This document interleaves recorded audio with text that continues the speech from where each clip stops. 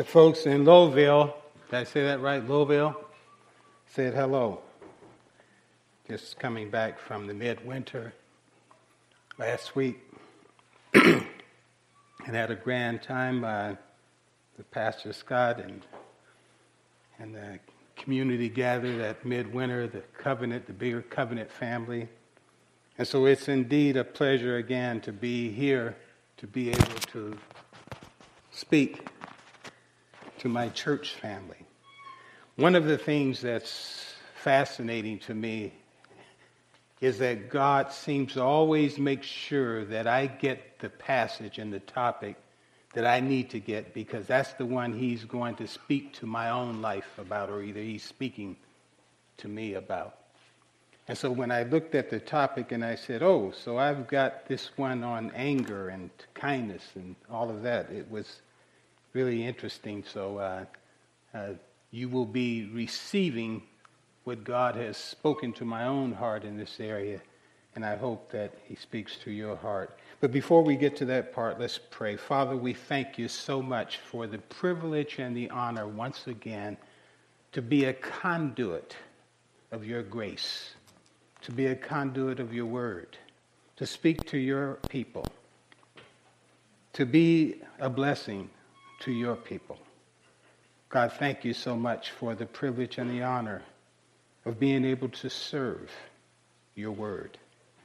Bless now this time, and we pray these things in the precious and matchless name of Jesus Christ. They all said, amen.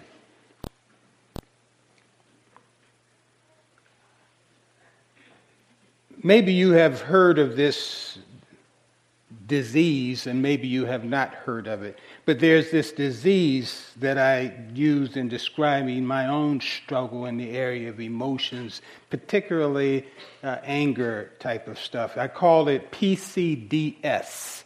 That is Pastoral Cognitive Dissonance Syndrome. It's the nice pastor syndrome, the pastor that never gets upset, never gets angry, and puts on a pastoral face in all situations, even when he is very, very, very upset. It's the syndrome that says I have to maintain a smile even when I am seething inside,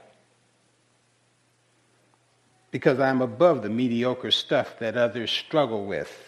Showing anger is inappropriate. I have to have that face on that's a pastoral, a little cut above everyone. But what about harboring an angry spirit? That's what I want to talk about a little bit this morning. Many years ago, when I first started in the ministry, Karen and I had the privilege of attending, we were invited to attend a pastoral retreat. I had been in the ministry all of about maybe a couple years or so, and I'd been invited to we were invited to go up to this husband and wife for pastors retreat up in Portland, Oregon area along the coast. And as we headed up there, we were excited because it was the first time as pastor and wife we got a chance to do something, and we're feeling pretty good about it. And so we headed up there and arrived at our hotel late that night to check in. And as we were checking in, Karen, my wife, when we got to our room, saw that the room had not been cleaned properly. It looked okay to me, but she looked at it and said, well, it's still not quite, it's dirty, then there's the smell of cigarette smoke, and she had a list of things that she saw that made the room unacceptable. I was upset, I was tired, I was frustrated. All I wanted to do was just go to sleep so that we could get up the next morning and enjoy the retreat. But she insisted that we would change our room, and so I went back downstairs. This is like 12 at night, 1 in the morning, and by this time I'm boiling inside. And so I go to the counter, and both of us are standing there, and I take it out on the guy behind the desk. This room is unacceptable, and how dare you give us this room? I was really angry and upset with Karen, but I didn't have the nerve to be upset with her to her face, and so I took it out on the guy that was behind the desk because I could manage him.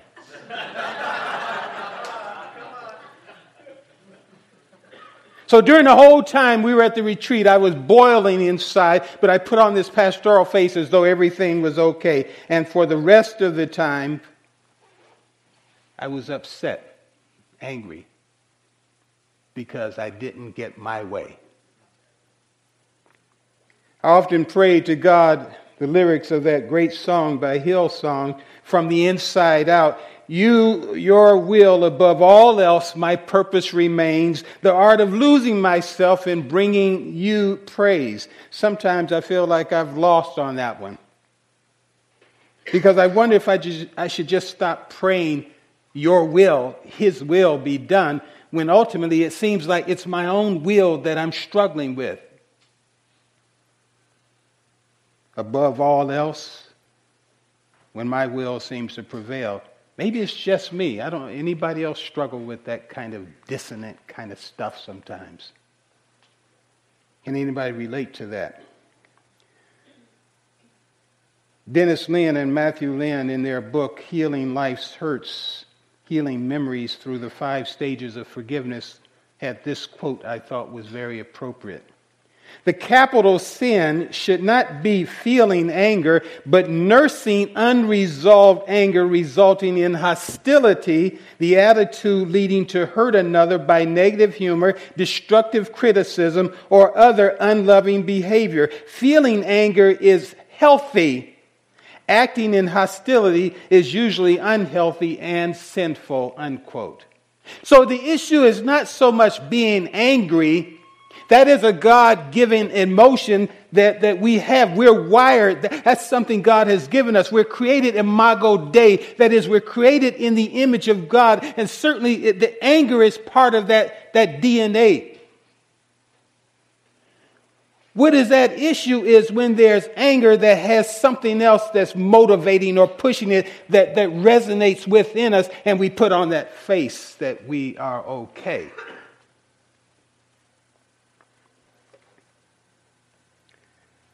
I'm particularly troubled by one comment in the text, and I want to zero in on that text, that part of the text this morning. Bear with me as we read from the book of Ephesians. Quickly, I want to give you just a rundown on what's going on. We're in chapter 4 of Ephesians, but recall that the first part of the book, the first 3 chapters in the book, is kind of a setup for where we're going. And I want you to pay very close attention to this because Paul does an incredible job at setting the stage for what needs to happen. And I believe it's the answer to this piece for us. And you'll see where I'm going with this later. Chapter 1 is the in him. In other words, Paul is speaking to Ephesians Christian folks. So if you are not a believer, if you're not a person that has made a commitment to Jesus Christ, you're in a guilt-free zone right now. Because I want to speak to people who particularly say that they have a relationship with God. We'll pick up where we'll be at later on when we talk about people that have not yet made that commitment. But this is Paul's message to us, those that are believers. And so chapter 1 is the in him. We have redemption through his blood, forgiveness, inheritance. We are sealed with the Holy Spirit. A very key piece on this, that God has already done something in this redemptive process of us and sealed it with his Holy Spirit. We have the presence of God that resides in us. Keep that in the back of your head. Chapter 2, it says we are made alive in Christ, saved by grace. We're built together into a dwelling place again by the Spirit. Chapter 3, it says we're strengthened with power through his Spirit, rooted and grounded in love. And we have access to the one who is able to do far more abundantly than we could ask or think or imagine. And then he makes this incredible admonition when he gets to chapter 4, which is, I'm going to use that to run with that, because he says, therefore, walk in a manner worthy of the calling with which you have been called. Wait a minute. God has called us. He has called us to a certain place in terms of our walk, our rhythm in this world. And he wants to make sure that we understand that it's something that's already in us because of the relationship with Jesus Christ. Hear the words of the apostle as we pick up the text in chapter 4 of Ephesians. Therefore, having put away falsehood, let each one of you speak the truth with his neighbor, for we are members of one another. Verse 26, be angry and do not sin. Do not let the sun go down on your anger, and give no opportunity to the devil. Let the thief no longer steal, but rather let him labor, doing honest work with his own hands, so that he may have something to share with anyone in need. Verse 29, let no corrupting talk come out of your mouths, but only such as is good for building up as fits the occasion, that it may give grace to those who hear. And do not grieve the Holy Spirit of God, the same Holy Spirit that has sealed us, by whom you were sealed for the day of redemption. Let all bitterness and wrath and anger and clamor and slander be put away from you, along with all malice. Be kind to one another, tenderhearted, forgiving one another, as God in Christ forgave you. I like the way Eugene Peterson puts this first piece in the Message. I'm going to zero in on that particular text, because that text in the first part of chapter 4 sets everything up. In other words, the walk in the manner worthy of the calling to which you have been called. He puts it this way, chapter 4, verse 1. In light of all of this, here's what I want to do. While I'm locked up, here a prisoner for the master, this is Paul speaking, I want you to get out there and walk, better yet, run on the road God has called you to travel. In other words, God has given us a call already from the very beginning, that we are people that are to walk and carry ourselves with a certain kind of spirit.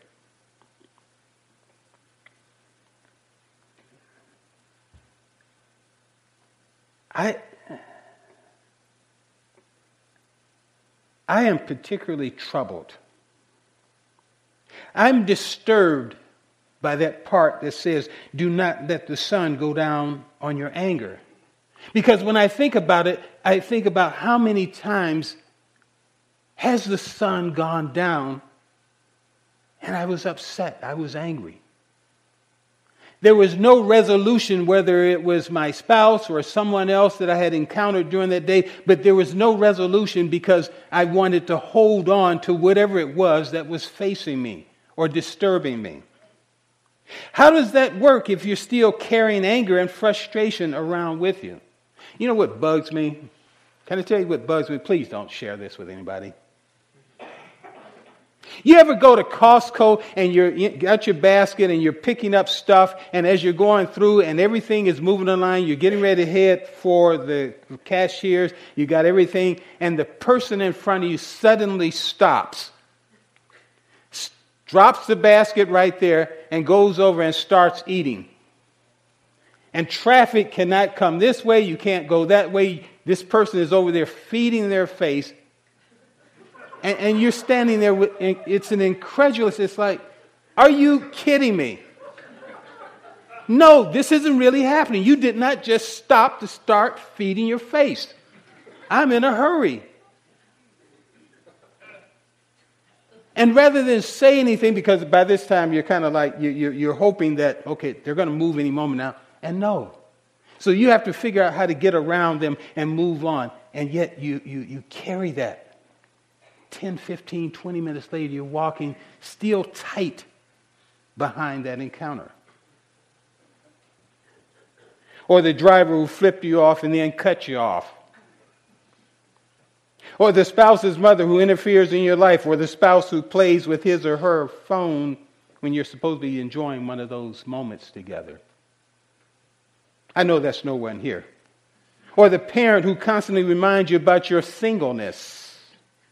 Or the boss who does not respect you. Or the neighbor who does not clean up after their dog.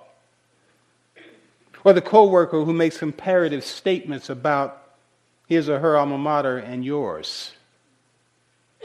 If you've been married at least a few years, you know that the sun has gone down many a times and you did not resolve the issue. Is there hope for us in this kind of a struggle? I believe that God has provided the answer for us to move us from that place of understanding that these emotions, particularly anger, is a natural emotion, and there's a way to kind of use that. Because I believe that there's two ways that we can approach this. We can have anger that is clearly sinful anger, and then we can have anger that is righteous anger. Somebody said, well, wait a minute, didn't Jesus go in and tear up the church and turn over some tables and beat some folks? Yeah, it's kind of a loose translation. Yeah, he did. But what was his motivation? That's what you would speak to as a righteous indignation, a righteous kind of anger. An anger that's motivated by doing the will of the Father, by being in sync with the Father's heart, recognizing that his house would not be just a den of thieves, and recognizing that what they were doing was dishonoring his Father, and that it created a righteous indignation versus the kind of anger that has no place whatsoever because the motivation is clearly just to destroy or tear up or tear down just for the sake of doing so. So in Paul's words, we get a clue, I believe, in the first part of the text. So I want to move back up to verse 22.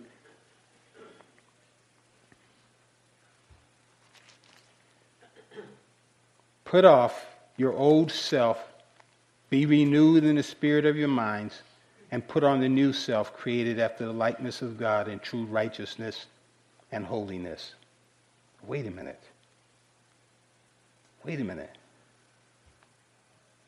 Put off your old self, be renewed in the spirit of your minds, and put on the new self created after the likeness of God in true righteousness and holiness. What are you saying, Pastor Ali? What I'm saying is God has already called us and sealed us with his Spirit and allowed us now to be Christ-like in our attitude, in our response versus our reaction to people. He's already equipped us with everything we need. And all we need now to do is simply obey what God has given us. Anger can get you in trouble, big time. And I can think of one incident in particular where someone's life changed drastically because of anger. Remember the guy Moses? Remember the incident where God tells him when the people were complaining, we don't have water. We should have stayed back there in Egypt. At least we didn't die of thirst. We don't. And they're complaining. And Moses goes to God and, the people are complaining. Oh, God, what? And God says, speak to the rock and water will flow. Speak to the rock. And what does Moses do? He pulls his staff out and goes before the people and he beats the rock. Not once, but twice. And because of that anger and frustration that Moses had because of those individuals, the promised land was no longer the promised land. You see, anger, misdirected anger, can cause you and I to miss out in critical places in our journey. So what? What does all this mean? How does this apply to me? How does it apply to my family relationships? How does it apply to community, this community of faith? How does it apply, period? Imagine a world, if you would, if people could figure out simply how to keep their anger in a place that's righteous anger, that's God-ordained anger for the right reason, versus anger that's flesh, sinful anger, anger that's motivated with all kinds of other things that have nothing to do with God's righteousness. Imagine a world, how the world would be like. Imagine how families would engage each other. Husbands and wives, communities. I think the key piece here, if I look at something that I could grab hold of, and it worked for me, is to go back to James. And James, I believe, in the first chapter, in the 19th and 21st, speaks of being quick to hear, slow to speak, slow to anger. You see, I'm convinced that most of the time when we get in trouble with a natural emotion, a God-given emotion such as anger, which God deemed to be used in an appropriate way, I think most of the time when we get in trouble with that, it's because we speak too fast. Somebody does something and upsets our little parade, and we want our way right now, and we can't have our way, and so we speak too fast. We say things that we should not have said. Because the emotions are flowing, we're frustrated, we're angry, and then we carry that around with us.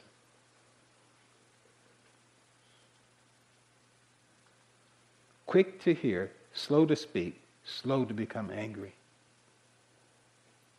And let me say this. Culturally speaking, I know within some cultures you can have a straight face because it's not appropriate, because some kind of way you need to always have a sense of maintaining harmony. And there's nothing wrong with that. We are a peace-loving people, especially those that are Christ-centered.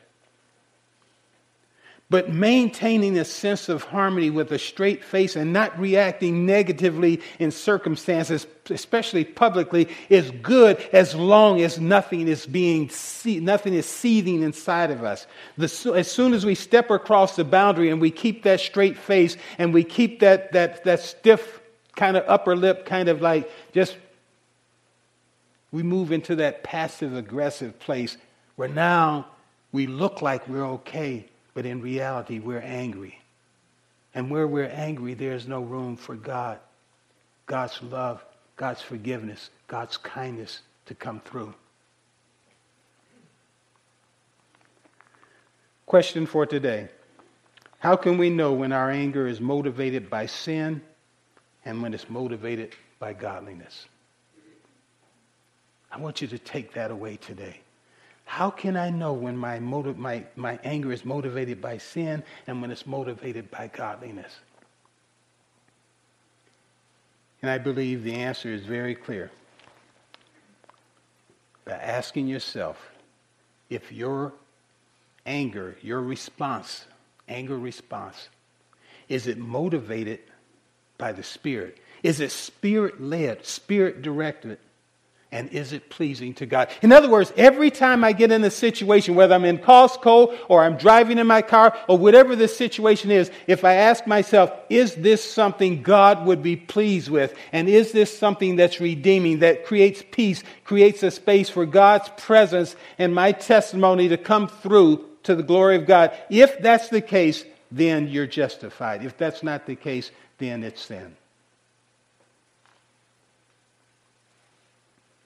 In Genesis, we have the record of the first murder recorded in the Bible, and you know the story in Genesis 4 with Cain and Abel. I'll just read part of the text because I think it's key here for us. But for Cain and his offering, chapter 4, verses 5 through 8, for Cain and his offering, he, that is the Lord, had no regard. So Cain was very angry and his face fell. The Lord said to Cain, "Why are you angry? And why has your face fallen? If you do well, will you not be accepted? And if you do not do well, sin is crouching at the door. Its desire is for you, but you must rule over it. Cain spoke to Abel, his brother, and when they were in the field, Cain rose up against his brother Abel and killed him. The text says that sin is crouching at the door. In other words, at the entrance, there is sin. And I would submit to you that anger, that's inappropriate anger, that's an emotion running amok in our lives, whether secretly or publicly, is potentially a doorway for sin to enter. And when sin enters, God is not glorified. I want to leave you with that because I want you to do this. There are things that we can do, and I want you to take this as baby steps. Ask yourself, what is it that triggers my anger? Is there something else going on inside? Is it just I have to have my way because I think that some kind of way it's all about me? If that's the case, then that's sin, and that needs to be confessed as sin. Because you open the door with pride and all the other stuff that comes to play. The Spirit of God in us, the Spirit of God in us, that same Spirit that has been sealed in us, the Holy Spirit, is the Spirit that allows us to respect and love one another and build up one another rather than tear down one another, and to be able to speak kind words to one another and be kind to each other, whether they're standing in the line at Costco or driving the car in front of you or on side of you or on your job, in your family. His Spirit in us. So I challenge you with this. Take the baby step. That's what I did. I said, okay, God, this thing is not going to master me. But what I want to do is every time I sense I'm getting ready to go there, you know what I do? Can I tell you my little, this is my little thing. You can do it if it works for you, great. If not, but what I do is I say, Christ in me. I just say those words, Christ in me. Christ in me. I say that to myself in my spirit when I feel it coming. Christ in me. I had this neat video clip I was going to show. I thought it was very powerful, but I didn't bring the flash drive. But how many people watched The Avengers back in 2012? The Incredible Hulk. Remember the guy? Huh? Dr. Bruce Banner. Remember that? And there's this one scene in there that I love, this one scene where they've just been battling and they're all kind of tired, the whole team, and this big serpent-like thing is coming. It looks like it's made of metal. And they know that it's like, oh, here we go again. And somebody says to, I think the Captain America says to Dr. Bruce Banner, I think you better get angry. And he turns around and he starts walking toward the big mechanical serpent. And he turns back to Captain America. He says, the problem is I'm always angry. And then he goes off to do battle. And I would submit to you that maybe part of the reason we can't be kind to each other and be kind to those people that get in our way is because there's anger that's always there. And we need to figure out how do we deal with that as a Christian? How do we deal with that as a Christian? Now, if you're not a believer, the first step that you have to consider is coming to Christ and submitting your will to Jesus Christ and saying, yes. So I give all of that over to you, God, everything. For your name's sake, my salvation. And that's the first step for you. And then you can deal with anything else. Let's pray. Heavenly Father, thank you so much for all that you continue to do in us, through us. You alone are the eternal God. There is no God besides you. You see, you know. God, you've made me in your image, and I'm created to experience the emotion of anger. I know there are times when anger is inappropriate and times when it's appropriate. When I witness injustice to others or when your name is dishonored. Help us quickly, God, to discern when anger is mixed with sin, that we don't get caught up in having our way. Help us to give you full control of our lives. Start with me, that I may honor you in everything I do, that I may reflect the Christ in me, the hope of glory. In Jesus' name, amen.